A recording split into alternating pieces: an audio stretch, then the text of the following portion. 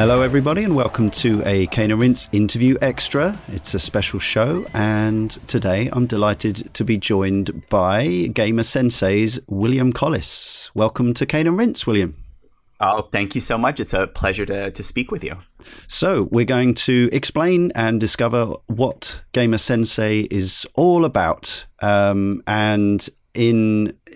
From having read the précis that I've been given, I understand that it's a service that provides coaching for gamers to improve themselves, make themselves so that they don't get the metaphorical sand kicked in their face down the beach any longer.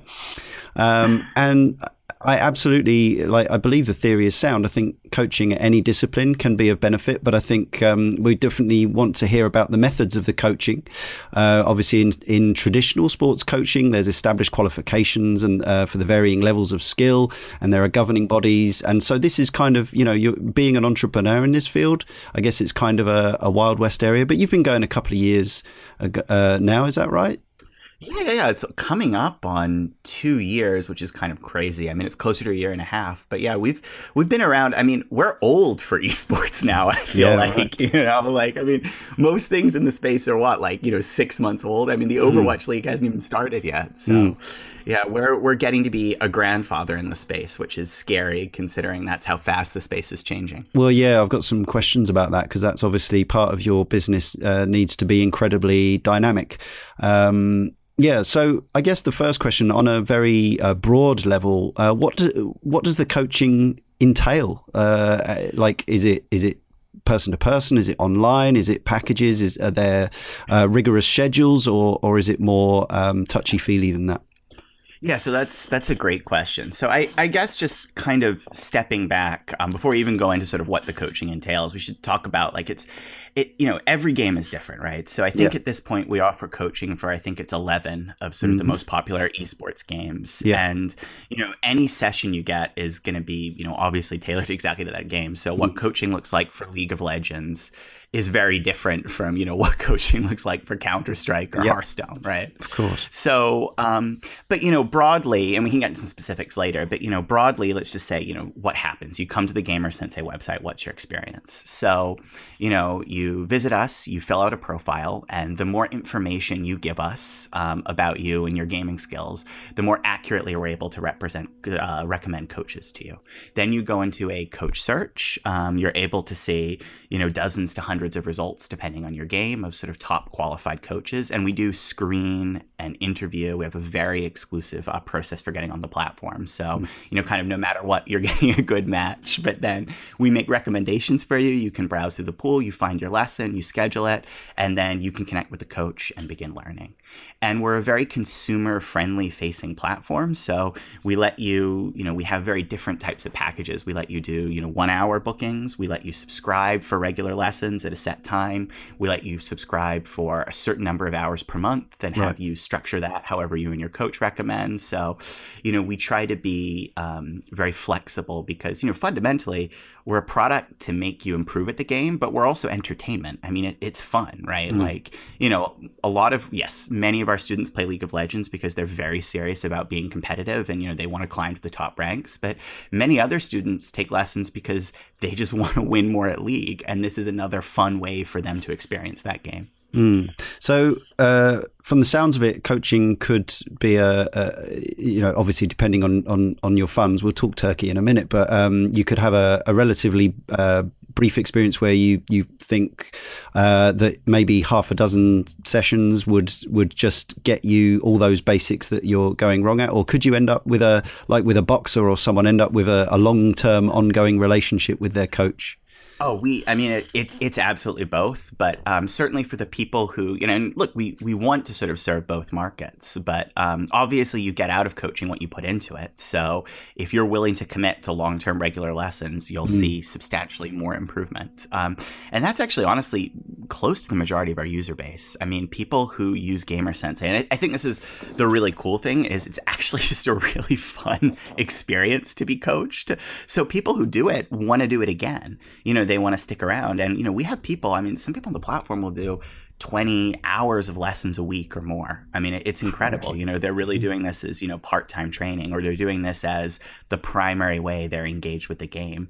And I think that's both because the experience is so valuable for helping you improve. But, again, I mean, it's also just fun. I mean, that's, I think, the thing that, and I'll step back a little bit here. I mean, I think when you hear the word coaching, you are a little bit like, I get images even a little bit of like, being yelled at on like a soccer pitch, Right. like somebody's blowing a whistle and like sprint from here to there. And look, I mean, the coaching can be very serious. Absolutely. But it's also tailored to, it's personalized to your level of engagement with the game and your goals. So if you're trying to be challenger in League of Legends, that looks very different than if you just want to get into gold in Overwatch, but we can kind of dive more into that a little bit later. Have you had an experience so far, or any of your coaches have said, or like, would they be honest enough to say to somebody if they'd improve them to such a point where they said, there is nothing more I can teach you, you must go off into the world on your own? Or is there another level up of coaching they can go to once they're better than their own coach, kind of thing? Yeah, goodbye grasshopper kind of moment. Like, you learned everything you can at my school. Yeah, I mean, absolutely. Actually, that's, I wouldn't say that's incredibly common, but it's definitely, particularly amongst students who are doing more regular lessons, it is common that either they improve so much they want to move to another coach, or what they are trying to improve, and this is the more common element, changes. And so another coach might be a better fit for them. Kind of the beauty of us being an online distributed learning platform is we can literally get you the best instructor for the exact specific thing you want to learn, right now. And so if you're practicing, support in League of Legends, the best coach for you at your level might be different than, say, if you want to be an ADC, So I think that's one of the really neat things about the platform. And the more committed students do actually rotate the coaches to sort of get variety in training. Just like for baseball, you have a batting coach, a pitching coach, etc. All right. So how do you settle upon, decide upon, and sort of grade your coaches? Is it based solely around their playing ability, or is it a deeper sort of assessment they go through than that? No, I mean, that's a great question. Actually, I think that's one of the secrets of the platform and why we've managed to be so successful is, we do absolutely, their playing ability and their rank in the game is critical. That's, because you can't, have never played Hearthstone and then, try to teach somebody the game. But, we have a 5-step screening process for coaches on our platform. Okay. And it turns out that the gameplay skills, that's actually the least important thing to screen for. It's basically a checked box. They're either good enough or they're not. And, by the way, good enough is also relative. So, let's say you're a diamond player in League of Legends. You might, you're not going to be coaching challenger players, but you might be a perfectly good lower cost coach for a bronze player who wants tips, So the rank in the game, obviously where we care about it a lot, we screen on it pretty extensively, but it turns out to be the easy thing. The harder thing, and where I think Gamer Sensei adds the most value, is in actually the ability to teach, right? Yeah. And that's what we spend most of our time screening applicants for on the platform. So they have to fill out, a 2-stage actual, written application. Then they have to do a mock lesson and an interview. Then there's additional follow-up with sort of an experienced coach, depending on, how those, first screens go. And then once they're on the platform, we continue to monitor all sorts of aspects of their performance, including student improvement, student reviews, and lots of other things like timeliness of, lesson. Are they showing up on time? So we use all of that to guarantee that you're not just getting a good player, you're getting a really good teacher. And that's important, right? Because like the example I always like to use is think of like, think of in your mind, like, the guy who's really good at Call of Duty, right? On Xbox Live, right? They might be really good at Call of Duty. That is not somebody you want to spend an hour with, having this is a very good what point. to do. Yeah. And so that's a huge piece of the value of Gamer Sensei. And actually, I feel like I'm talking a lot here, but if I can keep going for 1 second. Please do. The really cool thing about the fact that we have this focus on being a good teacher is it's kind of let us surface this whole new class of pro gamer, basically. So people who yeah, of course they're very good at the game, but they're not necessarily taking down dream hacks or, like, they're not big names that you would have heard of, but they're extremely experienced and effective teachers who now have sort of, for the first time ever, found a way to monetize this talent. A good example of that is, like, one of my favorite guys is a coach called FKI Shadow for Hearthstone. And this guy, I mean, you've never heard of him. He's never been in any tournament results. He's never been in the top of the leaderboards. Yeah. But he is just the best teacher. He's just so motivational. He's so insightful. He has a deep analytical math background, and he's trained players to go pro. Yeah. He's trained people for the Swiss team. So, that's it's so cool. And that guy, I mean, he's amazing as a teacher, and he, that sort of role in esports didn't exist for him, before. And now it's something Gamer Sensei is sort of able to create. So that's really cool. Yeah, so I guess it's a similar thing. You would, if you were a member of the local golf club or tennis club, you've got the club pro there, and it's not necessarily somebody who's winning honours at the majors, but who is an extremely competent player, but who is at least as good a teacher as they are a player. Yeah, that's exactly right. Except, the difference between this and the pro at the local golf club is at your local golf club, you have the one pro. Here, because we're a distributed learning platform, you have hundreds of people you can pick from. Yeah. And then the even cooler part is, again, because we're remote, we have the top tier guys too. If you want to get a lesson with Prawley from H2K, right. Or Shifty, the coach of the old Dignitas Overwatch team, like, they're there. Go grab them.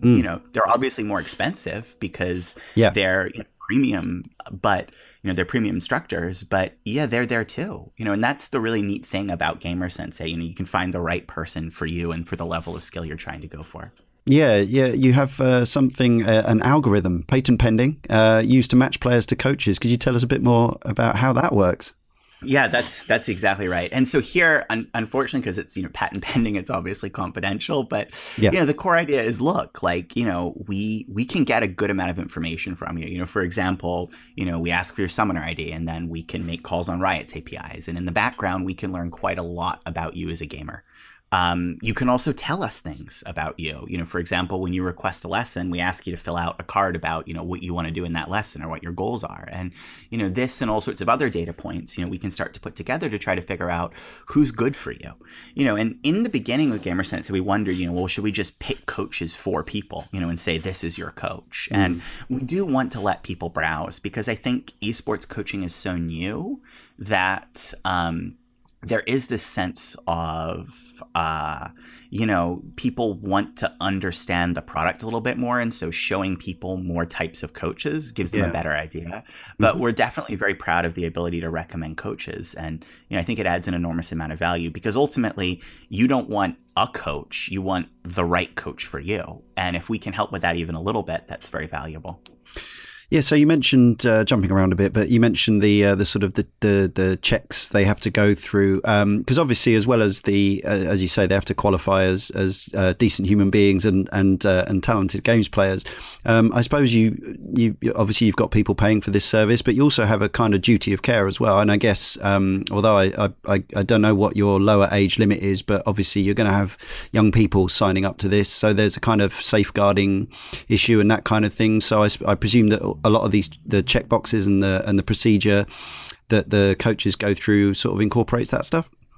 Yeah. I mean, obviously we have to be, without going into too much detail about it. Yes. I mean, it's an online training service. We have to be careful about who we're matching and the ages of people that we match. So, when you use the site, there's consent on both sides. Yeah.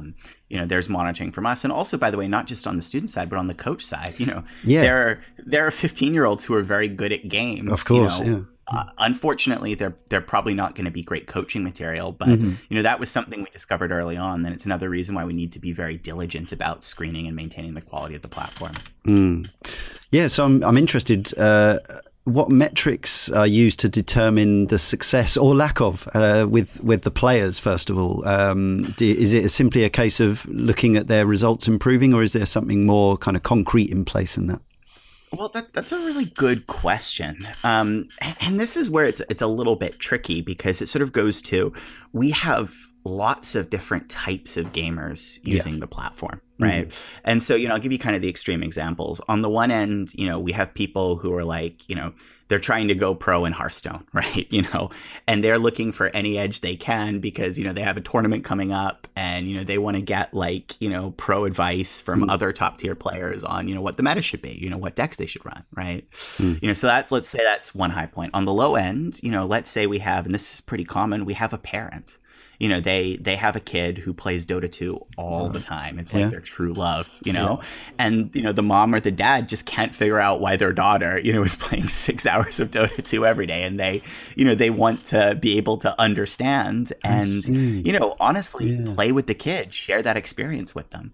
So, those are two extremes, but obviously they have very, very different goals. So, we can measure skill improvement and, unfortunately I can't share the exact numbers of skill improvement because it's confidential, but it's really significant and it happens really quickly. Even in the first 2 lessons, the improvement is pretty dramatic. And it makes sense, right? Because it would be like if you'd never had a football coach and then nobody had football coaches. And then all of a sudden you were the only person in the world who had a football coach. You would be a lot better. It would be a real competitive edge.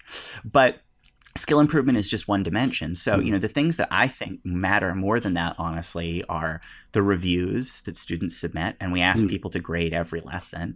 And then candidly, the rebooking rate, because if you've had a good experience, you'll come back, right? Yeah. And so, but again, those are just 2 examples. I mean, there's obviously lots of stuff we look at, but fundamentally it does highlight the fact that coaching is a little bit different for everybody. And the beauty of this is it's a very personalized platform. It's really tailored to your experience.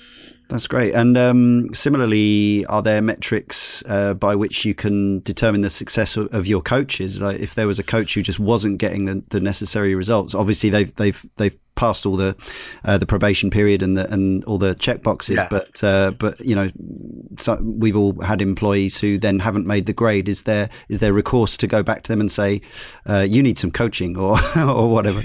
Yeah. We do that quite a bit. We one of the cool things about the platform is we can do mentorship chains, so we can have more experienced coaches work with less experienced coaches, to try to raise up, or even better than that, we can have coaches who we see have a lot of potential, and then work to improve them to be really top tier. So we absolutely do that. I mean, that being said, we monitor. I mean, we're really diligent about monitoring everything on the platform, and we do have to kick, for example, coaches off if, for example, we don't see the improvement weights we want, or we don't see the lesson satisfaction rates we want, and we do have a quality guarantee on the lesson to protect students as well.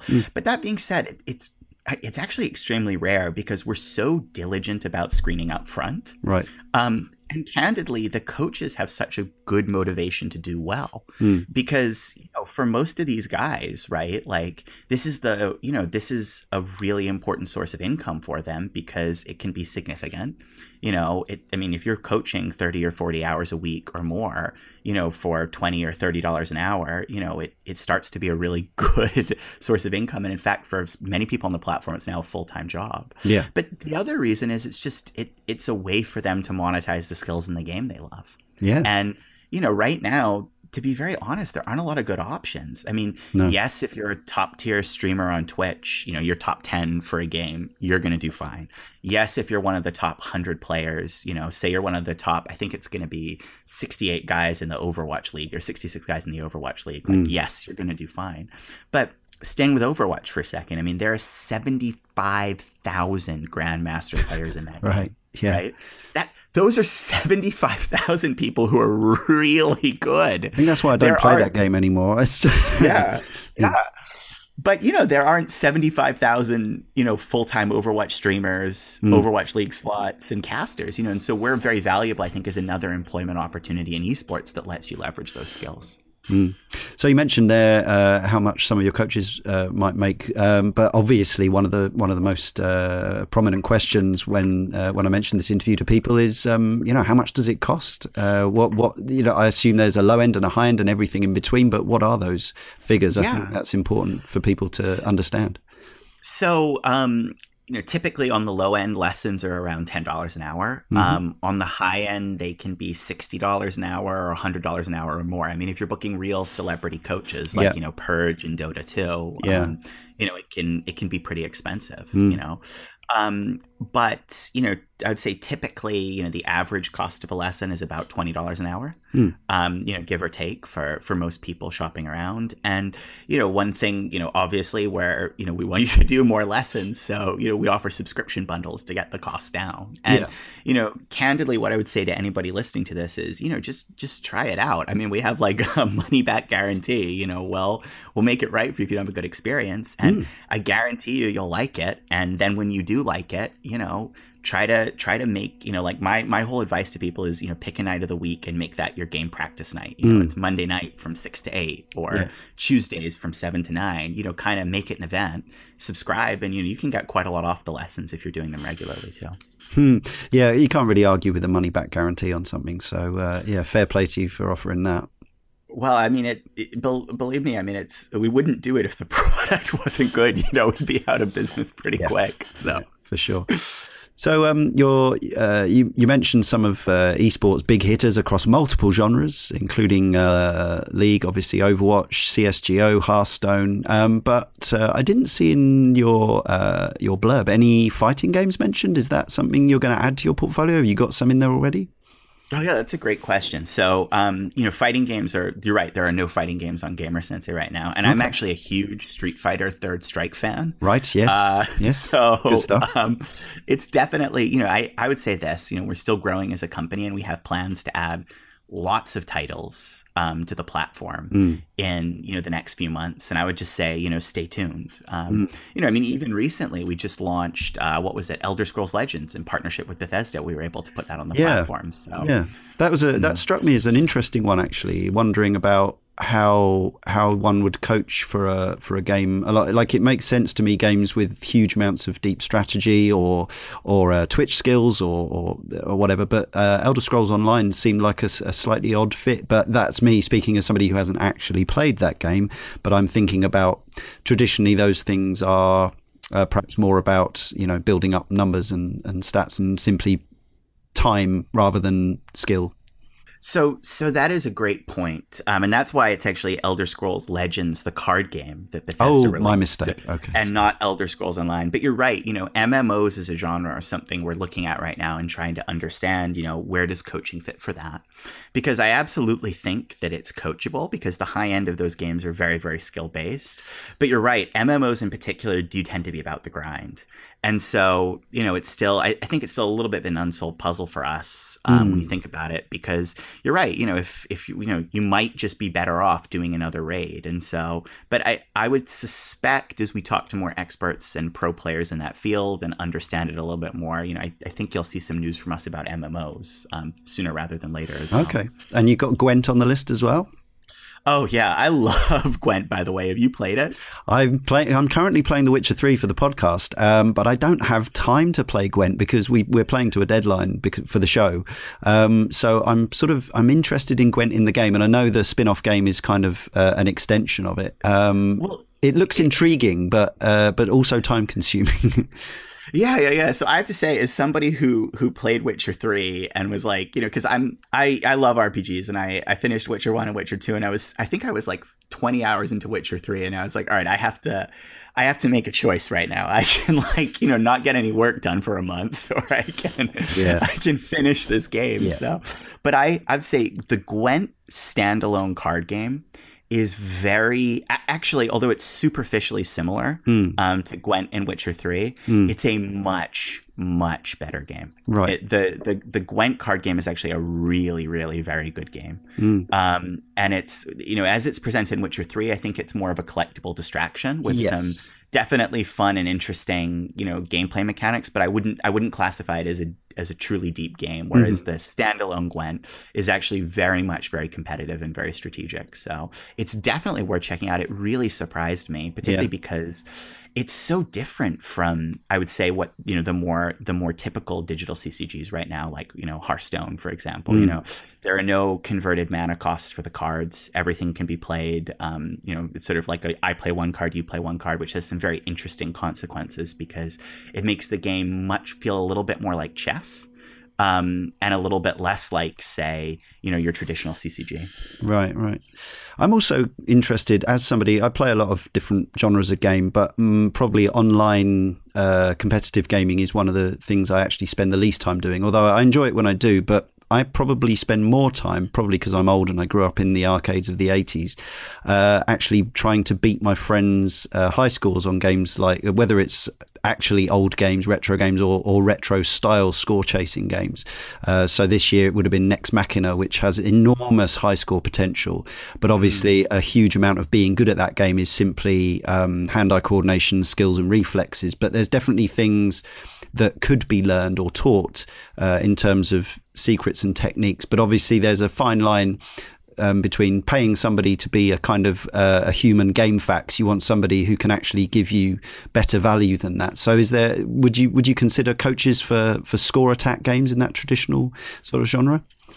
That's interesting. I think ultimately, if it's a skill-based game, right? And I think this goes to just a more broadly thing about what can you coach, not even video games, right? Just like what is coachable. Yeah. If it's skill-based, there will be a need for an expert instructor, right? It's the same reason why something like art, right? Why you can get like a painting teacher.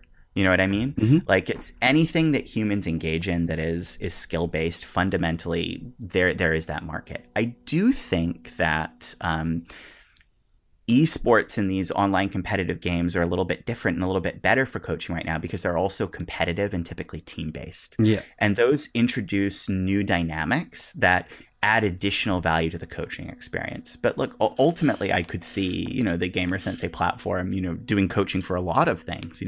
I'd love to offer coaching for Ikaruga or something. You know what I mean? Yes, please. Yeah, I know.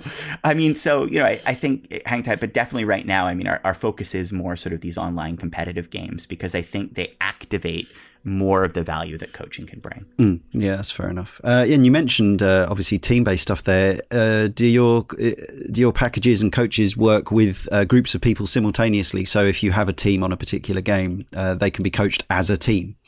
Yes, we do team-based coaching, and in fact, we have we should say, stay tuned. There are going to be some updates to the website, which are going to make this, I think, even more effective coming up. Nothing I can talk about yet, but yes, team-based coaching is definitely something that we offer on Gamer Sensei right now.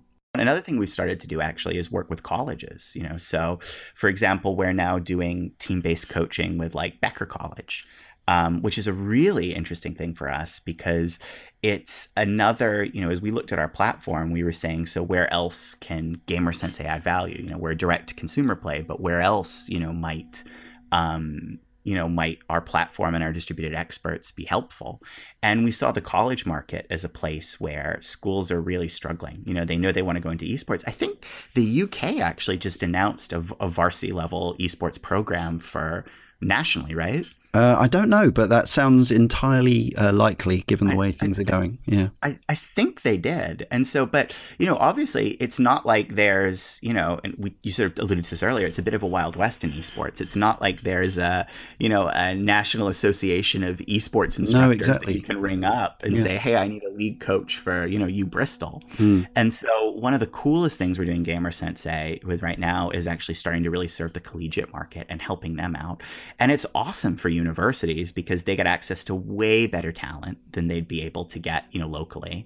And they get it at a much lower cost and in a way that lets them serve multiple games right out of the gate. Because the classic thing we saw with universities is they would want to be in 5 games and they'd have one, part-time position. Well, like, how can they possibly, do coaching with, a single part-time guy for Overwatch, League of Legends, Smash Brothers? Like, it can't happen, And so increasingly, that's a really cool thing for us. And I think, hopefully there'll be more stuff for us to talk about, in colleges, particularly as we roll into the next academic semester. All right, so we have some questions from our community. As you can imagine, they were interested in this interview and what you're doing there. So first up, we have Craig, who says, in the physical sports world, there are established games that aren't going anywhere anytime soon. But in the gaming world, games fall in and out of favour very quickly. There are some notable longer stays in terms of esports popularity, such as StarCraft. But with an industry so young, this could change within 10 years as a new generation appears. Do you worry that you will coach people for a game only to have a newer game replace it the following year? That's a really interesting question, and I think it kind of, there's almost a deeper question underneath that, which I kind of, so first let me answer the direct one, which is, do we worry about games being replaced? And the answer here is actually no. In fact, we the beautiful thing about our platform is we've now developed the processes to scale very effectively into new titles. So, this is not like something where, we have to bet all the farm on, let's say, Hearthstone. We now have processes. So if we decide Gwent has a lot of potential and could explode, we can go into Gwent coaching and serve that market quickly. And in fact, the other thing is, I think we had this little bit of an illusion is that, the Hearthstone pros just play Hearthstone. They don't. The Hearthstone pros are gamers like the rest of us. Yeah. And as the market shifts, they shift too. It's like, even the Hearthstone pros today, a lot of them are old Magic the Gathering or StarCraft pros who moved into it. So actually, it's sort of the same talent pool that shifts amongst games in a lot of instances. So that's not a huge risk. The deeper question there, I think, is really interesting. I don't have an answer to, but it's interesting to consider is what's happening with esports? Are we heading towards like platonic ideals? Like, is there a perfect MOBA? And every MOBA that comes out is just getting closer to this ideal MOBA form. Or, and you could argue that that's sort of what sports is, right? Like there's the ideal ball sport in soccer, and it was so good it kind of subsumed all the other ball sports, and now it's what we care about. The rules only change very slowly and incrementally over long periods of time, yeah. Exactly. Or maybe esports will be different, and it will be the case that literally every year there's a new soccer or the soccer equivalent, because that's what the taste in the industry is. People love the change and the challenge and the big shifts. I don't know the answer to that. I tend to think, the truth is probably something of a hybrid. There will be some games that are just such strong representations of their genre, they become effectively perennial. And there will be other games that are, or other genres that are interesting diversions, but ultimately, cycle through. But it's a really cool thing to think about. And it's one of the fun parts being in esports. Nobody knows, they haven't been around long enough, Well, excellently. Craig's follow-up question was actually, do you see a future where the esports scene settles on a few games or opting for teams adept over many different similar games? So it's kind of answered that question. Craig, you're way ahead of me. I'm sorry. I didn't give you enough credit. Either that or you're clairvoyant and somehow knew. And to what extent do you think the skills learned focusing on one game are transferable? I assume, within similar genres of game, there are certainly some transferable skills. But do you think even more like broadly, you could say a Hearthstone player could learn something about playing Overwatch from that or anything crazy like that? Oh, yeah, that's a really interesting question. So I definitely think skills are transferable between games. I would, without going too far down a rabbit hole here, because this is a personal interest to me, I would sort of say there are two types of skills, or three types of skills in esports, sorry. So there are truly game-specific skills, specialized knowledge, like what is my item build in League of Legends, right? That doesn't help me in anything else other than League of Legends, but that's critically important knowledge for me to have for League of Legends, right? So those types of skills do not transfer at all, right? So there's that. But then there are two other types of skills that do transfer. One is the actual sort of reflex and accuracy skills. So for example, it's being able to stutter step in League of Legends, right? Just staying with that as an example. That's a skill that will transfer to similar game types like Hearthstone, Heroes of the Storm. If you're very good at making accurate small mouse adjustments, that may even transfer a little bit to shooter games, for example. So, and think about it logically. If I played 10,000 hours of League of Legends and I start Overwatch, I'm going to probably be better at Overwatch than, than somebody who, is just picking it up. So some of those things definitely do transfer. But then there are bigger skills, which I think transfer almost completely between games. And those can be things like leadership, clarity under pressure, commitment and diligence in practice, things like that. And those are 100% transferable between titles. And in some sense, that almost speaks to, like, I think when we talk about coaching for esports, the impression is like the coaching is just like, can just be something like, okay, let's get your CS up in League of Legends, or, okay, let's tell you what the right item build is for this. And that really, if that's not what coaching is. If that was all coaching is, it wouldn't be very effective. A huge part of coaching is, in my mind and in the mind of our instructors, I would say, more of that third bucket in some sense, like giving you advice, motivating you, giving you advice about how to think in split-second situations, helping you build the experience and the comfort so that when you're faced with, pressure, like, for example, your first, online tournament bracket, you're calm and collected, and you feel prepared in a way that you might not otherwise if you hadn't had that experience. So, those things are, I think, another huge piece of value that coaching adds, and very transferable across games. Yeah. Sort of following on from that, K-Sub-Zero 1000 from the forum says, when discussing, and this might be more of a question for your coaches, but I guess on a broader level, you'll probably have something to say about it. He says, when discussing and formulating in-game strategies with pro players competing in high-level tournaments, how do you find the right balance between following the tried and true current meta to the letter and venturing off the beaten path by implementing some more unusual tactics which might give you the advantage of surprise? How much creative leeway do you think is healthy, and when does it start to become an impediment? So that's a really interesting question. I should preface this by saying I am not a coach, and you wouldn't want me as a coach on Game Sensei. So, I think my answer here is going to have to be a little bit general. I would say, first of all, I think every instructor has their own preferences. Some people, basically, we'll say, stick to the meta right now. Stick to the tier 1 heroes, the tier 1 item builds, right? Because particularly for less experienced students, it's a big advantage. Why would you not pick that up, right? Other instructors would say, no, it's all about playing to an individual student's strengths. So if they have a lot more experience on, say, a tier 2 hero, right? Or playing, or a way of playing Genji, for example, which isn't necessarily the way pros play Genji in Overwatch, but, is reasonably effective. Maybe they're not playing him as much of a backliner. But they're still doing a nice job of hitting their shots, and they're doing a good job of getting surprises, but they're not really flanking the same way. They would say play into the student strengths, right? Help them improve. So I think there's probably a divide there. I would say ultimately, though, it goes to the value that that coaching provides is this is somewhere where the student and the coach can try to figure it out.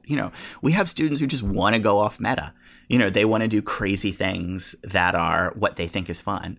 And we have coaches who like to push the students to do crazy off meta things because they think it helps them learn, right? If you only play Yasuo in League of Legends and you have 1,000 hours on Yasuo, you'll be a pretty good Yasuo, but it might be better for you to learn to play some support games as Janna, and get a sense of what it's like to have a good support hero following you around. So, I think it really does vary, but it's an interesting question. And I think if you're super curious, book a coach and see what they tell you. Tell me. I'd be curious to hear what instructors say as well to that. Yeah.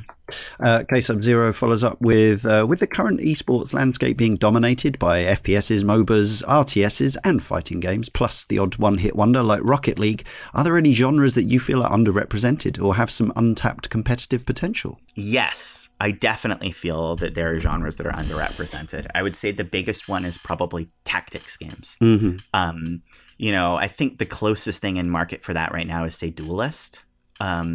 But I definitely think that genre has potential and could see an explosion if there's the right sort of title that comes out there. I also think a little bit that the FPS genre is ripe for disruption. Right.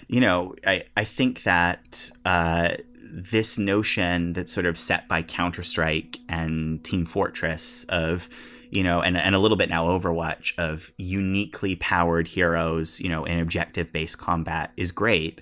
but it's a very narrow interpretation of the FPS genre. Yeah. And that's why when you see a game like PUBG come out, which is a totally different take on that battle royale, it explodes because it's the same great shooter gameplay. It's just they've reimagined the constraints around it. And I think the PUBG sort of explosion in esports, there are probably other interpretations of FPS like that that could also explode. Yeah.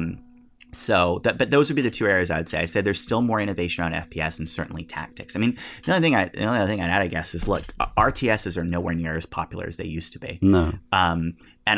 Those are fundamentally great games. I mean, they were the birth of esports. If there can be a way to make RTSs more viewer friendly, because I think the problem with RTSs right now is they're really not very fun to watch. No, it's really hard to understand what's going on if you've never played one or it's awful because the action's happening in 10 places at once. If it's StarCraft 2, I have my main base, I have my fast expo, I have my main army, I have my scouting. It's really difficult to follow it as a viewer. If there is a change in the way RTS is presented to be more viewer friendly, I think that those genres could have a real comeback as well. And finally, from the forum, Alex79UK says, do you think that, like the heroes of traditional sports, a successful esport player will have a natural, almost innate flair for their chosen game? Or do you think that given enough time and practice, anyone could be a world champion? Yeah, being honest, I do think, like anything, there's an amount of native talent that matters, right? And there are some people who are born with the potential to be world champions, and there are some people who can be very good but probably can't get there. I think that's probably true. What I would say, though, is in esports versus, say, a traditional sport like basketball, the pool of people who are born with the potential to be world champions is arguably broader than the pool of people who are, say, born to be, basketball superstars, right? Yeah. I mean, just think of it alone. Like in basketball, if you're not at least 6'5", I'm so sorry for you. It doesn't matter what you do, how much you practice, how much you play, you will never be in the NBA. Esports doesn't have that. In some sense, it's far more democratic. I don't want to oversell it. I mean, the pro players have fighter pilot like reflexes. Yeah. I mean, it's unbelievable how quickly they can respond. Even if you look at somebody like Fruit Seller and StarCraft 2, I can't have 200 APM, right? No matter what I do, I'm just not that. So there is certainly a talent pool, but I would argue the pool of people who are born with the potential to succeed in esports is much broader and much fairer than traditional sport. Cool. So before I let you go, where can people find out more? And is there anything else you want to impart to our listeners before you go? Oh, yeah, that's it. So what did I say? So find out more. So first of all, go to gamersensei.com. That's www.gamer and then Sensei, SENSEI.com.